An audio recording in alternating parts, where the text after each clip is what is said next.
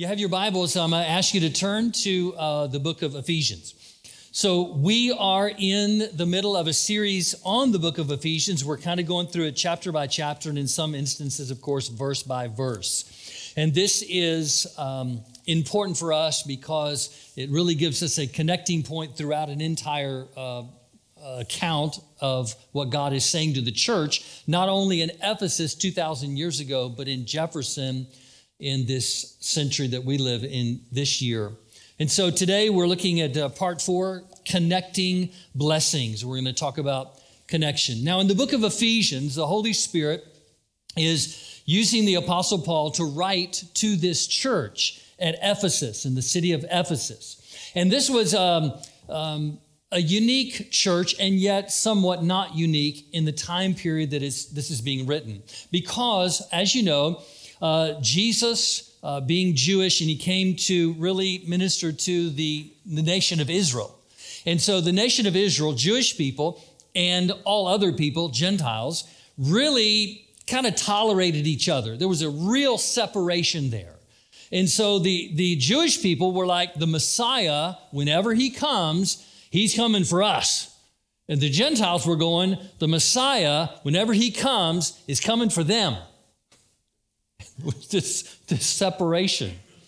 And so what God did, and what he does so many times and so wonderfully, is just kind of blew everyone's mind, because yes, Jesus came for the Jews, and those were the first to become Christians, if you will. But then there's this thing happened with the Apostle Peter at Cornelius's house, a Gentile, in which the Holy Spirit was just poured out on this guy's family and all of his servants, everybody that was there, and they all got saved.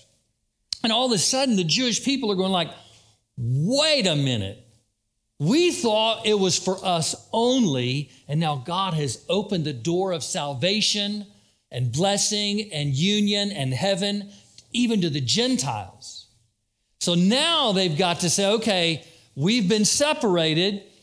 Now God's bringing us together, but that's weird. It's awkward. We have customs and things we eat and don't eat. Gentiles have customs and things they eat and don't eat. And somehow we've got to blend this together. And so the church at Ephesus is in the process of doing that. And it's a little, you know? I mean, no, you don't know, because you love everybody. You don't have any problems with anybody. But they were having problems back then. So they're trying to figure out how to do this. And in the book of Ephesians, we find that the Holy Spirit is writing to them. And if you read the whole book, you see kind of a flow back and forth. There's sections where he says, this is the way the world is, full of greed or sin or lust or sexuality that's impure, and you guys used to live that way. He says, but now Christ has redeemed you, and you're saved, and now you're a part of the family of God, and now you have love, and these are the things that God has for you in your future. This is what God's wanting you to go toward.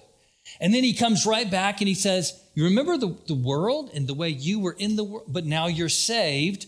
But hey, this is what God, and you see this flow back and forth through the whole book of Ephesians. The world, you used to be in it. Now you're not in it. And this is where God's taking you. So last week, we looked at chapter number 4 and verses 11 through 16.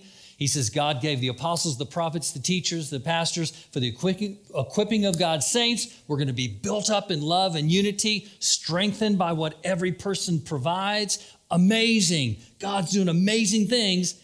And then the next verse, he goes right back and says, you remember that world and the way they operate? You guys were in it. Now you're not. Well, let's read this section, and we're going to kind of walk through it verse by verse.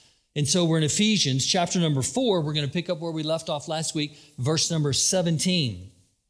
So I tell you this, and insist on it in the Lord, that you must no longer live as the Gentiles do in the futility of their thinking. They are darkened in their understanding and separated from the life of God because of the ignorance that is in them due to the hardening of their hearts. Now we're going to take a pause right there, and we're going to look at verse number 18 for just a second. We're going to reread it, and then we're going to kind of look at it backwards. We're going to kind of read it backwards. Let's read it forwards. And one more time, verse 18. They, the people who are living in the world, sinful, it says, they are darkened in their understanding and separated from the life of God because of the ignorance that is in them due to the hardening of their hearts. Now let's look at it backwards. They have hardened hearts. They are ignorant. Ignorant just means you don't know. Because of the hardening of their heart, they're ignorant. It was kind of like a kid in math class who is sitting there and he just goes, no, I'm not listening. I'm not paying attention. I'm not going to read the book. I'm not going to listen. No way. He hardens his heart, so now he's ignorant on the day of the test. So they harden their hearts. They're ignorant. They're separated from God, and they're darkened. They're walking and living in darkness. Okay, verse number 19. This helps us to know and understand verse number 19. Having lost all sensitivity. That word sensitivity talks about a callus. It talks about that, calluses are something that come over time. A blister comes real quick, doesn't it? And then it peels off. That just makes you cringe, doesn't it?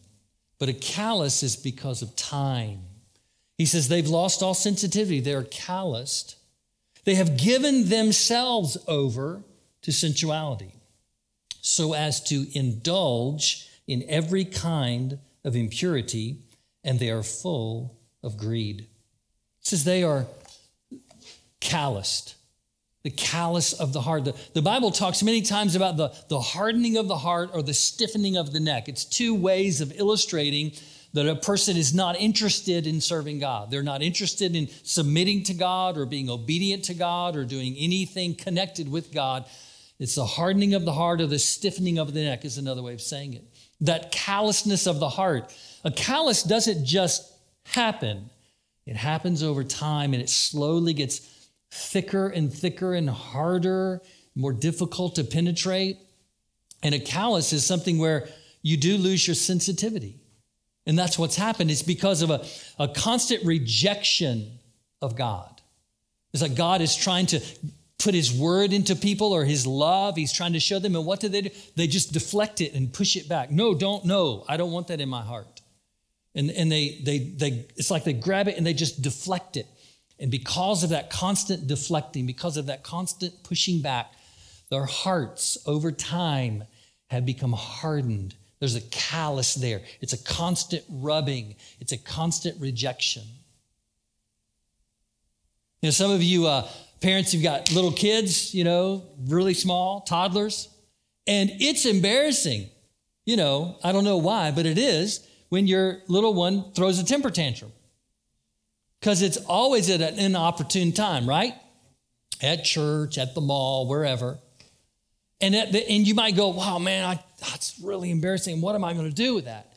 I'll just submit something to you that there's two different ways children respond. One is, well, there's more than two, but we're just going to talk about two. One is throw yourself down on the ground, pitch a temper tantrum, blah, blah, blah. Okay, that's got an issues right there. This kid's trying to figure it out. How do I deal with this? How do I handle these emotions? What's going on? But there's another way some children deal with it, and they will stand there and look you in the eyeballs and say, no. I submit to you, that one's easier than this one. Okay? Because this one's trying to figure it out. This one says, I'm in charge. You're just lucky I let you live in the house. That's the tough one to deal with. You're going to spend a lot of time on your knees in fasting and prayer. You're going to become well acquainted with fasting because that is the start, the hardening of the heart, where they become calloused. What do you do to keep a kid from becoming calloused? I would say keep them in the atmosphere of the body of Christ, of the Holy Spirit, the Word of God, where God can just continuously show them his grace his mercy, his love, his plan, his blessings, all of his goodness. The children left to themselves, where they're not brought into the body of Christ and they're not caused to come to children's ministry and youth ministry and part of a life group or whatever is happening, it can become easier for them to just become calloused. That's a tough one to deal with. Well, that's what he's saying here, is that these people who have rejected God have calloused their hearts. We see a couple of Old Testament examples of it. I'll go through pretty quickly. One is Noah.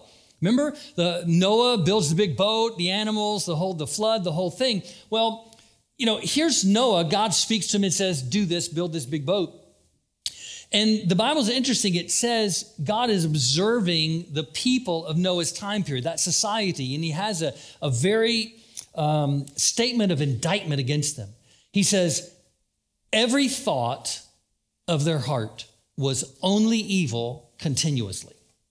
You hear the redundancy? Every thought, always, continuously, evil. It was continuous. And so here, Noah builds a boat. He builds a boat for 120 years. It's a big boat. 120 years. And 2 Peter tells us that Noah was a preacher of righteousness. You see, while he's building that boat, while he's putting that all together, he is preaching about God's mercy. Yes, there's destruction coming. Absolutely. But he's preaching about God's mercy because he's saying there is room. There's a place. And what did the people do? No, Noah. No, God. No, I don't have anything to do with that. And so when the flood did come, could they blame Noah? And more importantly, could they blame God? Young people, let me talk to you for a moment. This is a big argument in many people today, and that is, well, yeah, you talk to me about Jesus. Isn't that the God in the Old Testament that just told people to wipe another city out and kill everyone? That doesn't sound like love to me. We're getting a little deep here, aren't we?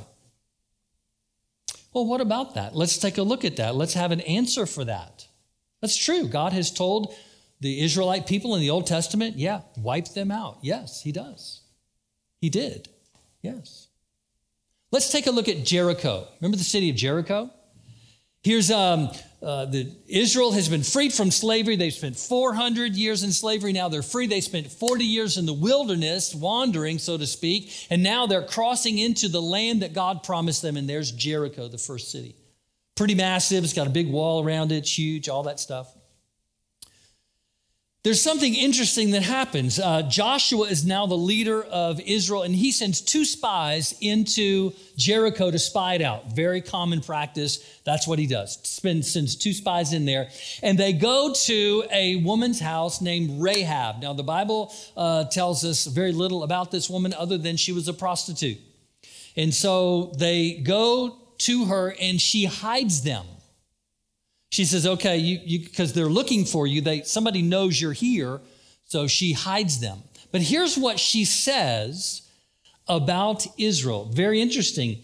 He says, I know that the Lord has given you this land and that a great fear of you has fallen on all of us, so that all who live in this country are melting in fear because of you Israelites. She says, we have heard how the Lord dried up the water of the Red Sea for you when you came out of Egypt, and what you did to Sihon and Og, the 2 kings of the Ammonites east of the Jordan, whom you completely destroyed. When we heard of it, our hearts melted in fear, and everyone's courage failed because of you. For the Lord your God is God in heaven above and on earth below. The people in Jericho knew that the Israelites served the true God, that he was God in heaven and God on the earth, that he performs miracles for them. They know that. And guess what they decided to do? Fight against him. We're going to fight against him. God in his mercy tells Israel, okay, on day 1, circle the city 1 time. Day 2, do the same thing. For 6 days, they circled the city 1 time. On the 7th day, they circled the city 7 times. What do you think God's doing? God is trying to tell them every day, it's coming. It's coming. What are you going to do? It's coming. Anybody ever heard of a white flag? Anybody ever heard like, hey, dude, you've got God and God's got you and we don't. We surrender. We bow down. We will serve you. We will serve your God. We will come to your table. We will come to your way. Instead, they said no. For 6 days, no. Seventh day, no. They weren't saying no to Israel. They were saying no to God. So when destruction comes on them, is it God's fault? Is it Israel's fault? I share with you, there is a destruction coming. And God keeps sending out messengers saying, hey, there's a way, there's a way. It's Christ. Christ is the way. Christ is the way. And those who will harden their heart against God will have no one to blame except themselves. But the time for remedying that is today. The time of getting out of that situation is today, because God can change a calloused, hardened heart in a moment, just like that. And someone says, God, I'm sorry, and I want to go your way. Then God says, come on. And suddenly that heart changes. The Bible says it's like taking a heart of stone out of us and giving us that soft, pliable heart that is eager to serve the Lord. And that's what he does. You know, what's interesting, what's great is that the word here doesn't say that they are stuck with a calloused heart, that they will forever have a calloused heart. It just says that's what they have right now. This is the condition of them right now. But there can be a change. And that's what we're going to read next. So let's keep reading and move on to verse number 20. He says, that, however, is not the way of life you learned when you heard about Christ and were taught in him according with the truth that is in Jesus. You were taught with regard to your former way of life to put off your old self, which is being corrupted by its deceitful desires, to be made new in the attitude of your mind, and put on the new self. The new self, that's what God wants to do, created to be like God in true righteousness and holiness. So he says there's the old way, now there's the new way of living. It says you heard the gospel and you were taught the gospel, how God has given you a new life and he's causing you to grow into an image of Christ. That's God's plan. We're to give up the old and receive the new. That's really what discipleship is all about. Now, there's a lot of descriptions of discipleship, and they're all valid and good, but if you just boil it down to what is really happening, not the process, but what is happening is discipleship is about giving up the old and receiving the new. I'm going to give up my old way of living, all my old habits, and I'm going to receive new. And sometimes it happens in just that direction. I'm going to give this up. And for a while, there's kind of a little void there. And you kind of feel funny because you're not doing that anymore, but you're not sure what to do. And then the newness comes and you're like, oh, okay, great. Sometimes it's the new that comes and God brings a new freshness into your life. And then you're kind of conflicted because you're like, I got the old way and the new way, and you got to make a decision to let that go. That's discipleship. That's growth. And I don't care how long you've been serving God, we're all in that process. We're all saying, I don't need to do that anymore. God, thank you for the new way of life that you've given me. You know, the most miserable Christians are the ones who receive from God, but just won't let go of the old. Oh, thank you, Lord. Thank you. Oh, no, I know it. Thank you, Lord. No. Yeah. Thank you so much. Oh, no. Thank you, Lord. And what happens is they become lukewarm. God said in Revelation, he said, better to be red hot on fire for me or ice cold toward me, but don't get caught in the middle. Don't receive my blessings and hold on to the old way of life. Causes you to become lukewarm. He has a very strict, vibrant description of what happens. I'll leave it at that. We got to get rid of the old and come in with the new.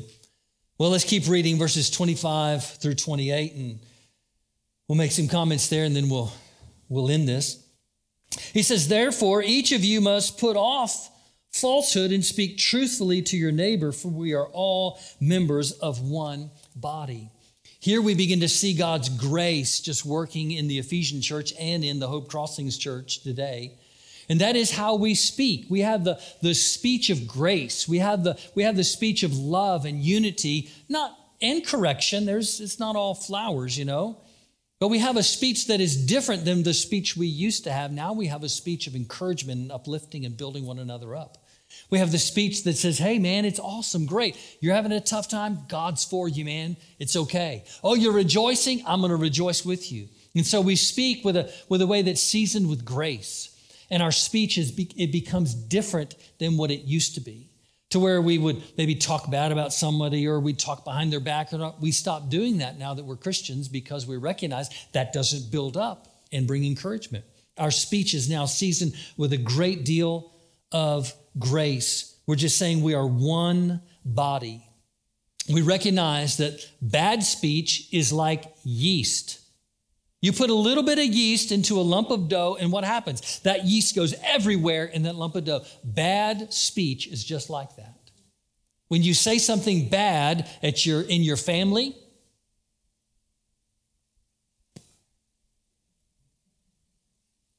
when you say something bad with the people that you work with, when you say something bad at church. But I've got another statement, and that is good speech is like yeast. It's contagious. It's contagious. And don't you think that's kind of what we have at Hope Crossings? I'm going to take the word kinda. We have that at Hope Crossings. Because we have good speech. And we realize that that's like yeast, and it just goes everywhere. It permeates. And it creates a culture to say, hey, this is a place of encouragement. It's a place of strength. It's a place where we weep with one another and we rejoice with one another. This is a place where you're not going to be talked bad about. This is a place of unity because we speak well about one another. Are we perfect? No, but we're working on it. Okay? Amen, brother. That's good preaching. Way to go. That's a great speech. Well, the second thing is the next verse there. Verse 26, in your anger, do not sin. Do not let the sun go down while you are still angry, and do not give the devil a foothold. Now, that's good news to some of you because you thought anger was sin. And you're like, I can be angry? Yes, you can. The King James actually says, be angry and do not sin. The NIV says, in your anger, do not sin. They're both awesome. Both those ways of saying that. So first off, anger is not sinful because God gets angry. So if God does it, it's okay. The problem is what we do when we're angry, or it can be a problem. So first off, we need to own our anger. Have you ever heard someone say, I know no one in here has ever said this, but have you ever heard someone say, she makes me so mad?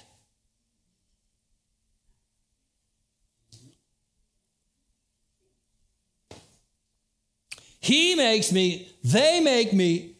Well, we got to stop that. We got to own our anger. We can't say, you made me. No, say, I am angry. And now I'm going to do something with it. That's where he's saying, don't sin. Don't go too far. It's okay to be angry. Anger is actually good, but we can't go too far.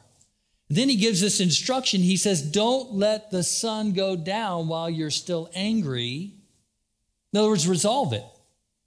People who just stay angry, they're difficult to be around. Okay, y'all weren't ready for that. You thought I was going to be like spiritual or something. Oh, that is spiritual. They're difficult to be around. People are just constantly in anger. And God is saying, that's not what I want. Anger, yes, but then resolve it. Get it over with. Talk to the person in love. Talk to the person straight. Deal with the issue. And then resolve it. Don't let the sun go down while you're still angry. And then he says, don't give the devil a foothold. Well, we all know what a foothold is. That's like rock climbing, right? All you need is that little peg right there, and you can go up to the next height. He's saying that's how the devil tries to overcome your life. One foothold at a time. The devil doesn't try and come and just go whoosh, get on top of you. He just goes, just let me just put my foot right there and get a little higher, and I'll just freeze, and so they won't even know I'm here. And then one more foothold, and it's an insidious, slow conquer. He says it comes through anger. We get riled up. We get mad. You've had things happen in your life. I've had things happen in my life. I haven't treated everybody perfectly, and people haven't treated me perfectly. We're all in that together, right? We're all in that together. There's some times I've rehearsed what some people have done to me.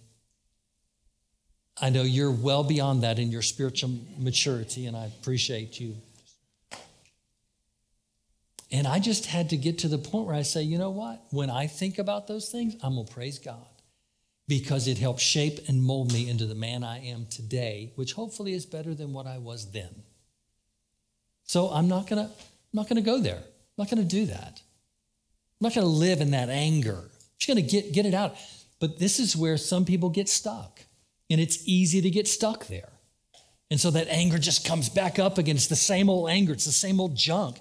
And I think today God is wanting to set some people free. And even as we receive communion, I believe there's going to be strongholds that the enemy has developed inside of your life from that foothold that you provided.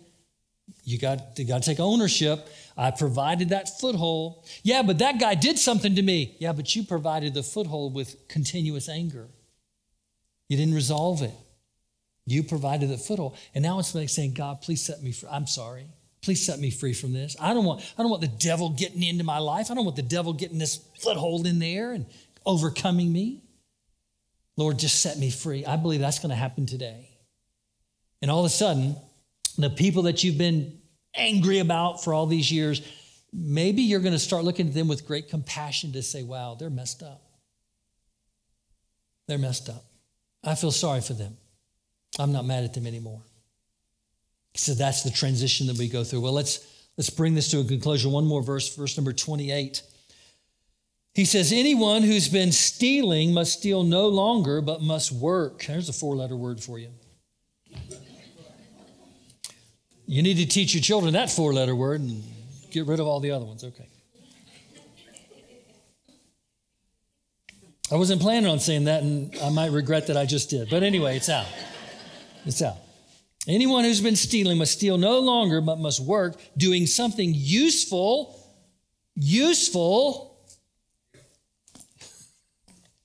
I'm not going to go into that. Useful with their hands, that they may have something to share with those in need. We see generosity. You know, that everything has a purpose, everything has a reason. And so he says, if you've been stealing, remember the old way of living, remember that? You used to be in that, now you're not. Now God is saying, this is where I want you to be. You used to steal, now you're saved. Now do the opposite and be generous and give. Just be generous and give a little bit bigger tip at the Beef O'Brady's than you used to. Oh, well, let's not get too practical here, Chris. I mean, you could have just left it in the ozone layer, up there. No, let's bring it down to reality. When's the last time you paid for somebody's lunch? When's the last time you just bought somebody something just and said, here? Or got it to them without them even knowing who you are? Generosity. We just give.